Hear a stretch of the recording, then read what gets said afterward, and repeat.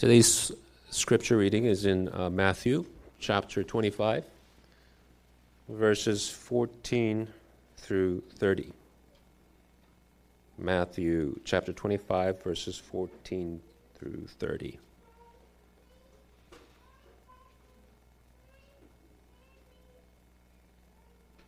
Okay. This is the word of God. For it will be like a man going on a journey, who called his servants and entrusted to them his property. To one he gave 5 talents, to another 2, to another 1, to each according to his ability. Then he went away. He who had received the 5 talents went at once and traded with them, and he made 5 talents more. So also he who had the 2 talents made 2 talents more. But he who had received the 1 talent went and dug in the ground and hid his master's money.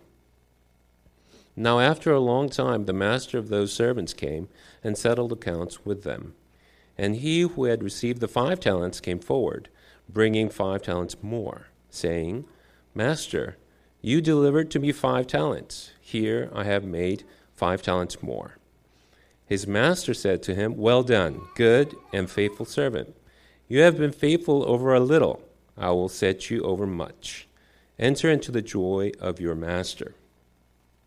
And he also who had the 2 talents came forward, saying, Master, you delivered to me 2 talents. Here I have made 2 talents more. His master said to him, Well done, good and faithful servant. You have been faithful over a little. I will set you over much. Enter into the joy of your master. He also who had received the 1 talent came forward, saying, Master, I knew you to be a hard man, reaping where you did not sow, and gathering where you scattered no seed. So I was afraid. And I went and hid your talent in the ground. Here you have what is yours. But his master answered him, You wicked and slothful servant. You knew that I reap where I have not sown, and gather where I scattered no seed. Then you ought to have invested my money with the bankers, and at my coming I should have received what was my own with interest. So take the talent from him and give it to him who has the 10 talents. For to everyone who has will more be given, and he will have an abundance. But from the one who has not, even what he has will be taken away. And cast the worthless servant into our outer darkness. In that place, there will be weeping and gnashing of teeth.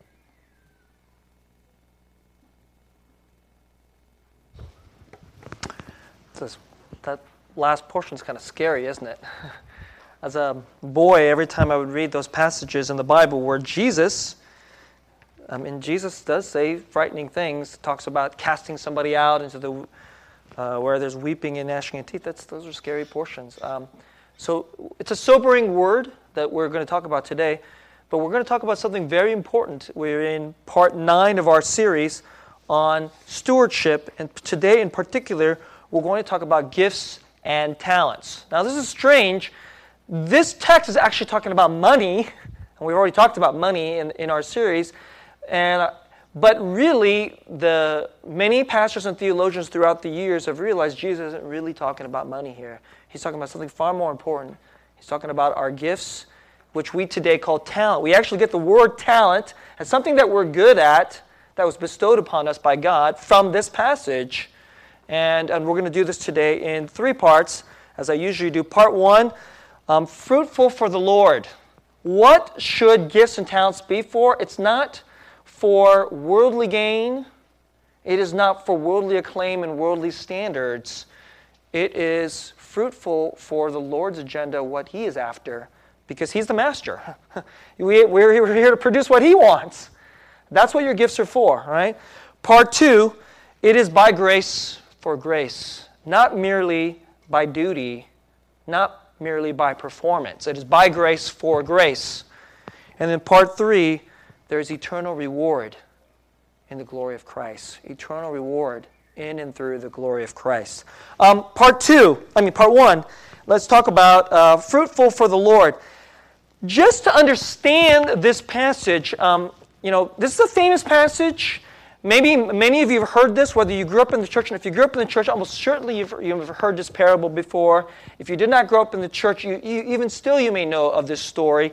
But if you just want to understand this, we have just understand it as a standalone story to begin with. And so let me just try to break it down for you and then try to put it this way. There's a guy, he's a rich guy. It's his money. A talent is a measure of money. And I've referenced this before, and if you've ever heard me talk about this, it is, there's different scholars try to give a reference as to what a talent is worth, but I'll give you one of the most common ones. 1 talent is worth about 1 year's worth of wages. So just from that alone, this guy gave 5 times 1 year's worth of wages to 1, 2, and then 1. So the guy who got 1, is that a small amount of money? Is that a small amount of money? Let me just ask you, I don't know how much you make, but whatever you make in a year, wouldn't it be nice if somebody came up to you and handed you that chunk of money all at once? Would you like that?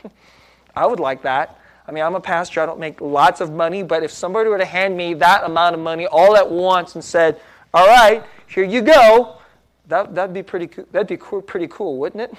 That's what's happening. So, just to put this in kind of like 20, and you guys know I do this. I try to translate this because this is not a story about something that's just happened in ancient Israel. This is about now. I mean, Matthew chapter 25, there's 3 portions out of Matthew chapter 25. All of them are about judgment. All about what it's going to be about when Jesus returns, and then we have to give account to him. And so this is absolutely about stewardship. You're handling something that belongs to him. When he returns, he's going to say, what did you do with it? And we're talking about talents here, and he uses this idea of money. So in 21st century kind of Silicon Valley terminology, and I've referenced this to you before, about in the median household annual income of a household who lives here in our county in Silicon Valley is roughly $90,000.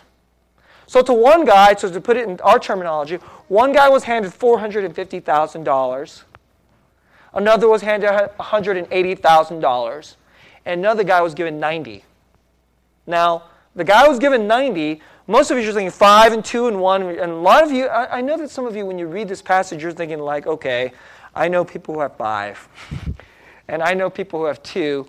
I'm the 1. I'm the 1 talent person. This message is for you. This message is really for you. If you're a person who tends to think that what you've been given by the Lord for life isn't really much, well, you're wrong.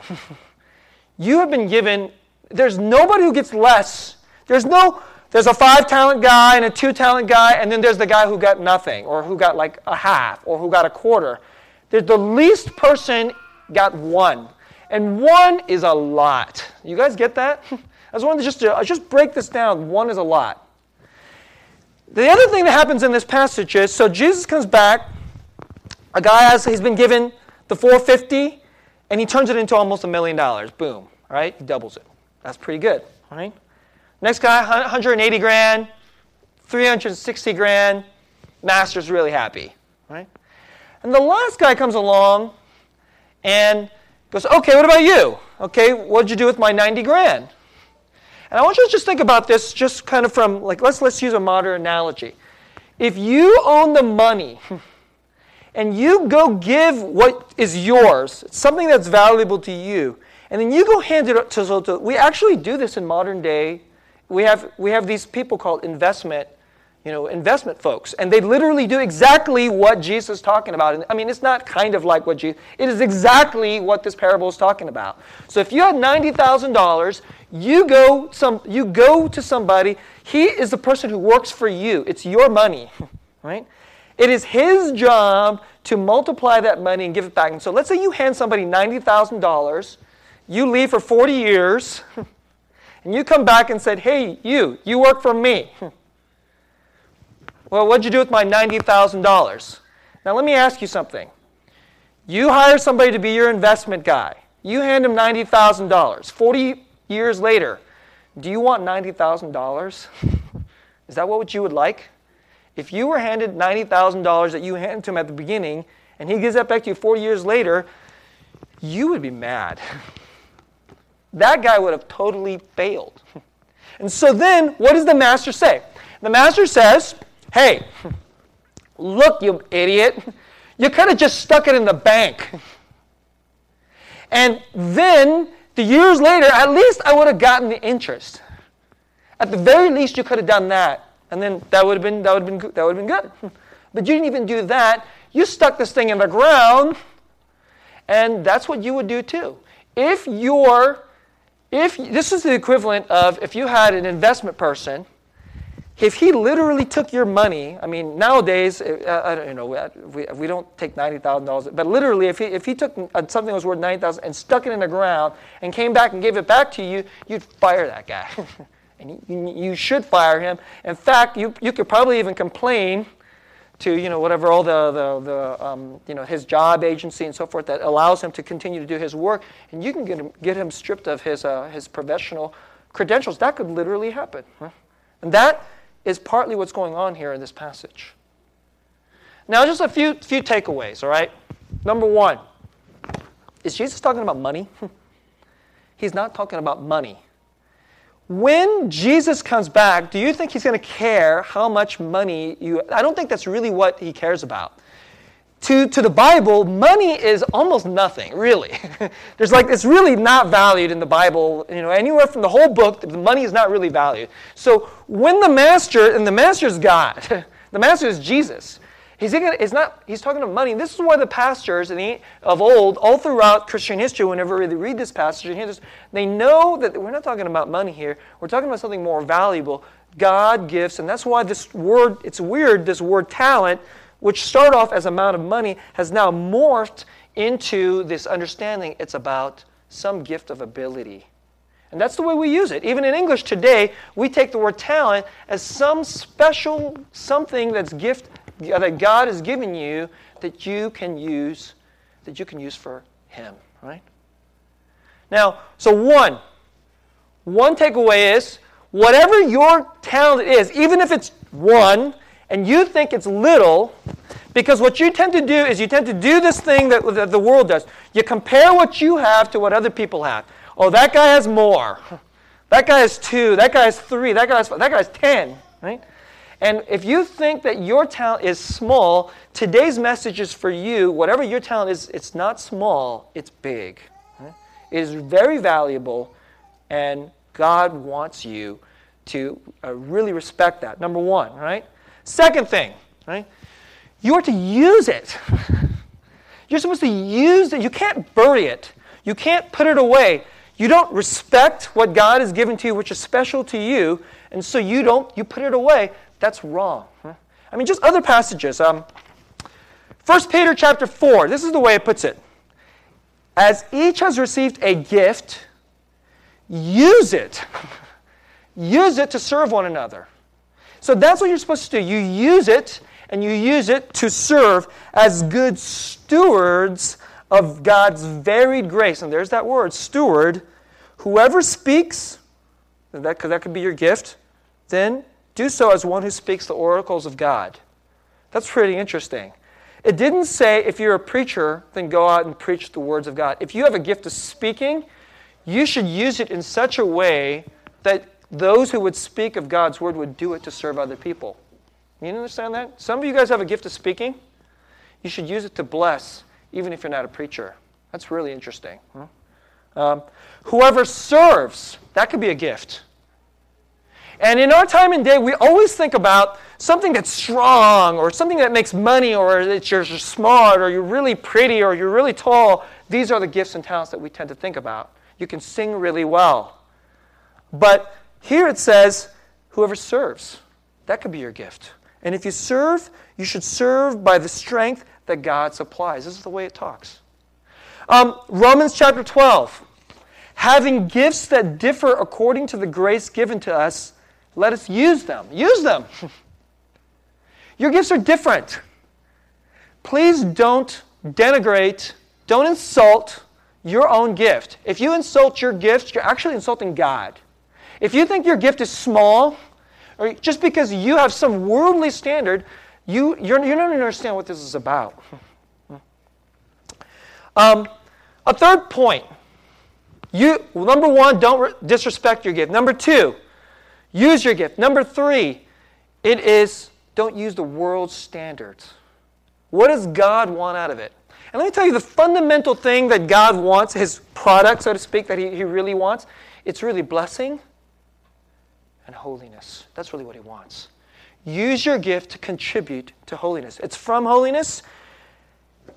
Think about this, okay? Most of us, if you have some special ability, we go get a good job, and the thing that we want out of it is money.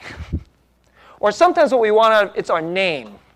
Or something that's wrong, it's respect. These are all worldly standards of what we want out of it. But actually, if you have a special gift, you should contribute to somebody so that it serves them. It blesses them.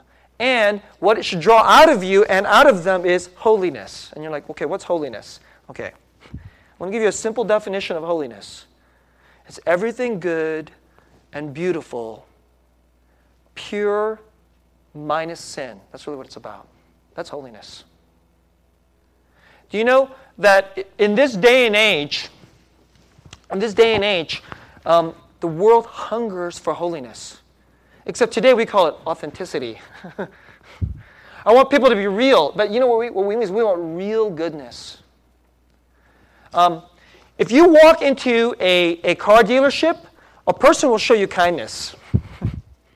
A person will show you generosity. Hey, you want something to drink? Your hair looks really great. Ladies, I mean, if you want a compliment, walk into a used car dealership, right? You will get complimented. But is it with or is it pure? Is it intended for righteousness and beauty and blessing? No, there's an agenda. There's something. The kindness and generosity and the compliments are all intended to get you to part with your money. But actually what God wants is we contribute so that human beings will become whole and they become beautiful with qualities like this: love, joy, peace, patience, kindness, goodness, self-control, gentleness. These are the things that God wants. That's the fruit that God is interested in. This is the product, so to speak. This is the riches that God is interested in when God gives us gifts. And just imagine if everybody took their special talent so that the real goal is that love, joy, peace, patience, kindness, goodness, with no BS, with no self-centered, prideful, greedy agenda. That's what we were seeking to draw out of other people and to pour into other people. If everybody did that, you know what the world would be like? It'd be heaven. That's what the world would be like. And that's what our gifts are for. Now, look, I want to say something about this thing about using your gifts. This portion where the master, he berates this third servant and says, you should have at least stuck it in the bank. When I read that, I see that as essentially just, you should have just at least used the money. It's not even doing it in the smart way. It's not about, okay, study investing, know the inflation rate, know how to do economics, know what's the proper trend, and then what's going to hit it big. It's not even that. It's just stick it in the bank, just use it. That's the smallest. It's the lowest means of how to take the talent. He's saying just use it. But just think about this, okay? If you have a particular gift, okay? So some of you, maybe you have some musical ability. Okay? So any of you have any musical ability? Maybe when you were a child and you were young, you could really sing. And by the way, if your mommy says you can sing, that doesn't necessarily mean you can sing, okay? Okay? You need real friends to tell you a gift. You give just a few tips on what is a real talent. Right? One is you're good at it, and other people affirm that you're good at it, not your mom. Okay? Not your mom. Somebody who actually knows something about music, okay? And when you do it, you bless other people, and maybe you even like doing it. That's your gift. That's your talent. And you should use it. Everybody has at least one. There's no none. and you should use it. But let's just say when you were young, somebody told you could sing, and then you decided, oh, I can't really sing, and then you decided to clam up, and you buried that gift in the ground, and you decided not to sing for 10 years. And all of a sudden, you're 25 years old, and somebody goes, hey, you could be a star. I remember when you were 15 or 12, or you could really sing. You should go on American Idol, and you should go do that because you could be a star. Would you go do it? No, you wouldn't. Why? Because you haven't sung in 10 years. You took your gift and you buried it. And by not using it, guess what? It starts to atrophy. It's a use it or lose it thing. It very much is. This is such an incredible thing. Such an important thing to understand. He's not as famous now. One of the most remarkable ways that I think about this is I'm a baseball fan, and we just had the World Series, and the wrong team won, okay? The good guys of the Bay Area didn't get there, but the wrong team won. But that's okay. I'll be happy for you, even if you root for that team, okay? Just because I love my enemies, okay? But as a baseball fan, there's a player named Billy Wagner, and he was an incredible closer. A closer is the guy who comes in at the end of the game, and usually you want him to throw really hard, okay? And let me give you a little description of Billy Wagner. Billy Wagner is about 5'9", and usually if you want a prototypical power pitcher, he's like a big dude. He's like a 6'3" guy. He bores down on you.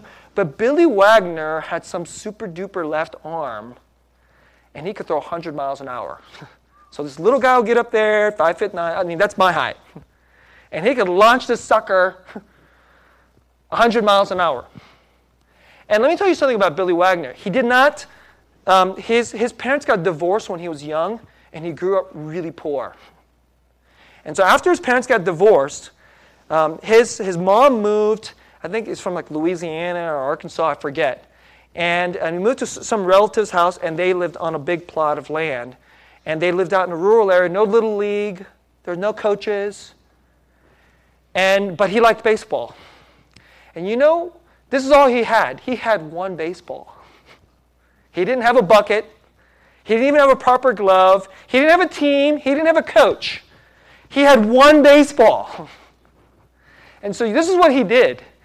He could throw the ball, and he was good at it. You know what he would do? He would go out in the yard every day. He would take this baseball, and he would chuck it as far as he could go. He would just chuck it with his left arm. And then he didn't have any friends because they lived out in the middle of nowhere. You know what he would do? So then he would run all the way over to the far side of the field. And then he would take that ball, and then he would just chuck it again the other way. And then he would just do this. That was his gift. No team, no coach. Actually, Billy Wagner had wrong mechanics. So he didn't even have the right form, didn't have the right motion. In fact, the way he threw was wrong. That was his gift. He just used it. And do you know that if you just use your gift like that, somewhere along the line, of course, this is obviously like a kind of a great Cinderella story, but some guy could come along from the major league one day and just say, hey, kid, your form and everything is completely wrong, but you want to sign this piece of paper, and we'll give you money, and you can come work for us. And that's how Billy Wagner made it to the major leagues and ended up making millions of dollars. That's a particularly pretty good story, isn't it?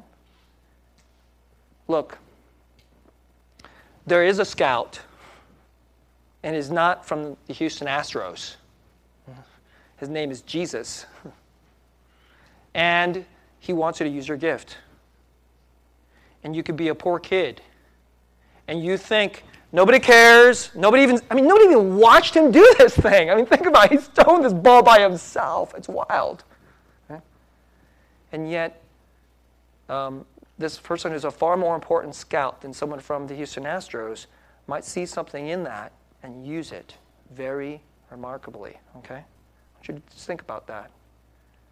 Now let me go to part 2 of my message here, by grace, for grace. I want you to go, today's message is especially for those of you who feel like you see yourself in that third guy.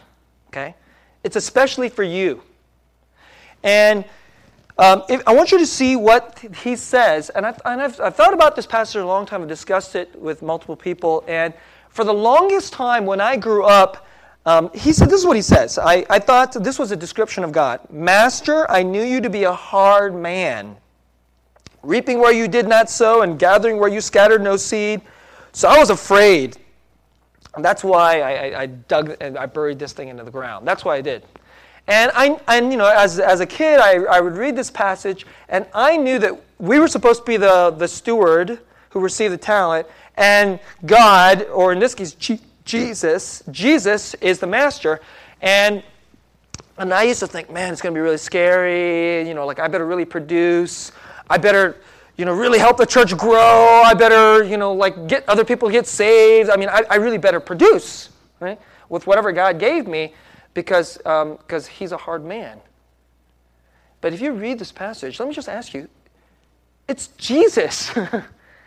Jesus is the master. And is this a good description of Jesus? That you are a hard man, you reap where you don't sow, you just, you don't, and is this a good description of Jesus?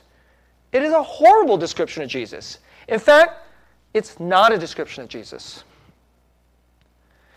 When you live your life and you take your talents and your gifts, I want to ask you this question. Who is your master? Who sets the standards? Who is the one you're going to answer to? It's not even you, by the way. Is it Jesus? And when you look at Jesus, do you see him right? Is he looking at you going, hey, I'm a hard man, I'm going to really ream you for this? But isn't he the one who will just say, hey, at least just put it in the bank and use it? A little while ago, a couple years ago, I told my children, they saved some money. I go, you shouldn't stick it in the piggy bank. I was thinking, like, if they shove it in the piggy bank, by the way, that's not unlike sticking it in the ground. I said, that's dumb. I said, you should at least put it in the bank, and you should earn some interest. So I told this to them. And so then they said, okay, that sounds good, Dad. Let's do that. And so I went and looked at the savings interest that's given from my bank. I go to Chase Bank, and I think it was something like 0.2%. And that was so bad. It offended me. I was like, oh my gosh. That's like rip. It's like I might as well stick it in the ground, literally, okay? It's like stupid Chase, okay? So, all right, so I said, okay, well, forget that. So then I did a Google search, and I found the bank that I found that gave the most money for the savings account. And savings account, it's safe. It's supposed to be safe, and so it's got, you're not going to give you a lot of money, was Ally Bank. And Ally Bank, so this is not a plug for Ally Bank, but it just was the least bad bank, okay, in terms of this product, gave 0.95% for the savings. So that's like 4 times the amount of Chase. I was like, wow, okay, all right. So, but they don't have any physical building. It's an online bank. So I told my kids about this, and my daughter Laura said, so I said, here's what happens. If you put $100 in the bank, right, after a year, they'll give you 95 cents. Okay, that's the way it works. And so she looked at me and she said, really? Her eyes got all big, and she said, really, for free? I said, yes. You put it in the bank, you get 95 cents. And she got excited. She actually got excited. I go, here's the good part. Next year, you'll have $100.95, right? Then what happens is, you don't get 95 cents the next year, you get more than 95 cents because you get 0.95% of 101. And so she thought that was even cooler. Now, we're obviously talking about puny amounts of money, but do you guys understand that principle? That was actually a tremendously important principle I just taught her. She got excited about the idea of compound interest. And do you guys know that if you stick, okay, so let's put something a little bit more, like not some garbage amount of interest. Let's put like 5% interest. Do you know that if you put $90,000 into a bank, and if they gave you 5% interest, and they gave it to you every year, 5% doesn't seem like a lot, huh? But 5% of $90,000 is $4,500. The next year you'd have $94,000, and then you get 5% of that. which means you get more than 4,500. You guys you get the idea, right? If you do that for 40 years, I didn't do the math, you would have a heck of a lot of money. You understand? So this thing that Jesus is saying, which is the lowest thing to do, it's the lowest thing to do. He's not demanding some huge thing out of you. He's just saying, take what I gave you because it's so valuable and do the smallest thing. Use it. That's what interest is. It's just use it. You know that if you have the gift of mercy, and that's the gift. That's one of the gifts, which most of us don't think is a gift. It's throwing a baseball hard. It's making a lot of money. It's being super smart. Okay, whatever. Or it's like being able to do super duper calculus math and then being able to like make buildings. That's the only kind of gifts that we care about. But mercy. Let's say you have mercy on someone who's hurting and weak, and you want to contribute. You don't even know what to do. You're not even good at this thing, but that's your gift. I'm good at, or I have this particular desire, and I'm good at having compassion and mercy and contributing it to people who are hurting, who are poor. If you use that, let's say you do it today, and then you realize, wow, that wasn't very good, but it did something. And then next year, you're like, I learned something. And then you do it again.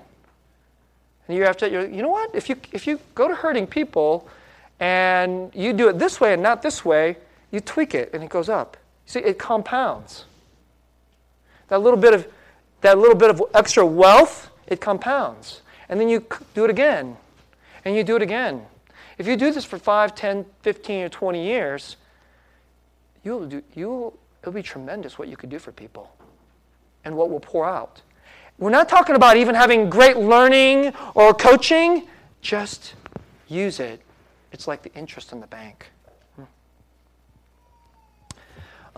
This week I've been thinking about gift. And I want to share with you something about when the pastors talk about ministry and how to multiply the grace of the gospel. I want to tell you something about pastors. Pastors are just like any man. We're insecure people. We're performance-driven. And we care too much about the judgments of the world and of people. And so, okay, we want to do something to help people really like connect with Jesus. And in this case, it's for kids. And this will be help moms and dads connect with their kids and help Jesus be in their hearts more. Okay, so we were thinking about how can we do this? And for years, our church has done this kind of like Halloween type alternative event. Some years it's been good, some years it has not been good. But we try to do these things. But honestly, we ask you to use your gifts. Come forward, please. Contribute to something that will help people that be touched in some small way by the gospel.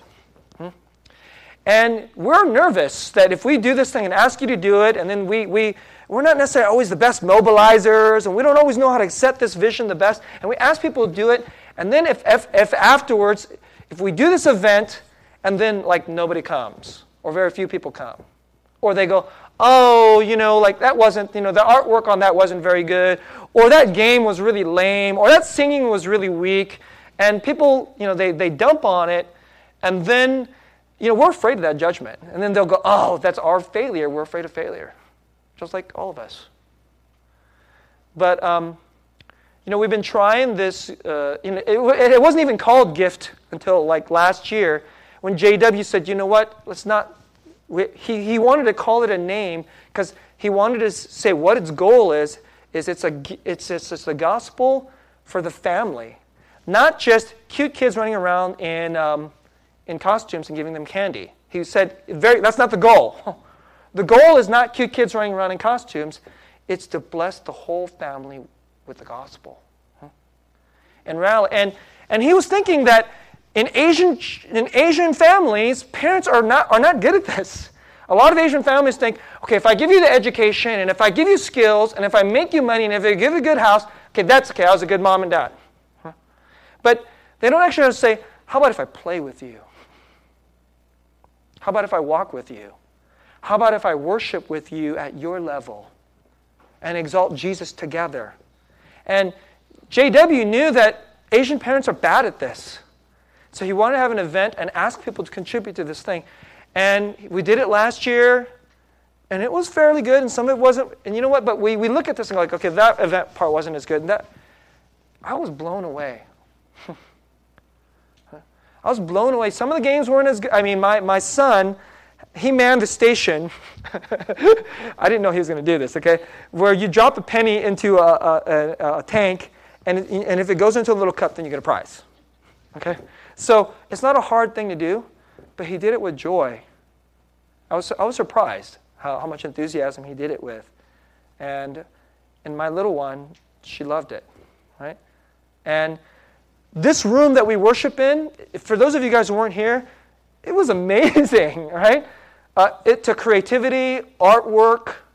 A lot of gifts and talents came into turning this into like some kind of a beautiful obstacle course. And moms and daughters and fathers and sons had to do this obstacle course together to get a prize. And it was incredible, right? And then when we plunked the gospel into it, it was beautiful. And I dare say to you, that's stewardship. And so, you know, we're these pastors that feel we were humbled. And we typically, you know, we were getting to this place over these last few years that we realized, you know, we need to stop being fearful pastors. We need to just ask people, use their gifts. Feed you the gospel, the glory of Jesus. Ask you to use your gifts. And please don't judge it according to the standards of the world, because the world may not think this is the greatest thing, but Jesus will look at the holiness part. His holiness and grace and blessing pouring forth out of, which points to Him, that He'll go, that's my money there. Let me just close this message this way. I know many of you don't think that what you offer is not much. What we do for Jesus with our gifts. This passage closes with reward. There is a reward that is yours. It's coming to you. It can never be taken away from you. It is an eternal reward. It's far better than money. It's far better than status. It's far better than some kind of worldly gain and acclaim. And Jesus came for this. God gave us His greatest gift. And when Jesus came, He didn't give us money. He gave us His heart, and He laid down His life by grace for grace. I often think, I was preaching this, especially the first service. And in the first service, they get up really early, and they come. There's some who come to teach. They come to teach 4-year-olds. That is not a very highly esteemed piece of gifting in this world. I mean, a 4-year-old. Do you know that on any given Sunday, there are little ones coming into our church who are coming from divorce, whose father never hugs them? God is a scary person in the sky, or a fairy tale. And they're bereft of hope and grace and mercy. And that gift poured out into that child, you just don't know where that's going to happen. You don't know where it's going to go. And this is not a theory. Kids regularly are transformed by that. That kid, when they grow up, let's just say, okay, it doesn't become the next Billy Graham or whatever, but is saved. And marries a godly person. And then they have a son. They have a son who builds a great company and provides food and talents and just blesses a whole city. But if that person had grown up without Jesus, may have turned out broken and depressed and hurt, all because of their 4-year-old teacher. And then that person may have a grandchild who will maybe be the person that plants a hospital in the middle of a really poor place. And that hospital then nurses people who have Ebola. And that person who plants that hospital will have nurses who die of Ebola, but many will be saved in West Africa. And this person who taught the 4-year-old class will go to heaven, and it'll be far more than 5 talents, I assure you. We're not talking about 5 talents. You know what your riches is? That son, that grandson, and generations upon generations of people who are saved, even though people died from Ebola in West Africa, will come up and say, I'm your talent, I'm your riches, I'm your reward. Thank you for using your gift from Jesus, for Jesus. This is the drama of our life. And if you can see that this reward is so worthy of your life, then it'll just change everything about the way you look at your gifts and your standards and your gains. Is this reward? I hope this reward, this is the promise that's left open to you because Jesus has given you this gift. He gave it to you by grace. He will help you to sow it by grace, and He's going to use it to give you a reward that you can't even imagine. And this is not a theory. This is the way it works. And if you believe this, not only will you be rich in heaven, but we will be richer here and now. Compounding and compounding and compounding as we use our gifts to serve each other for holiness and for the glory of Jesus' name. Let's pray.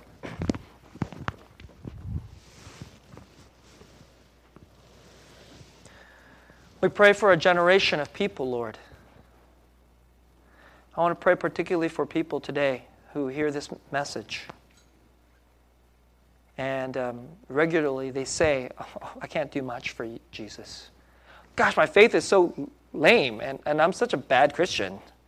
How can I do anything? I'm not good at anything. I pray, Lord, that today they would be rebuked, but they would also be powerfully encouraged. Not by the fool babbling up front, but by you.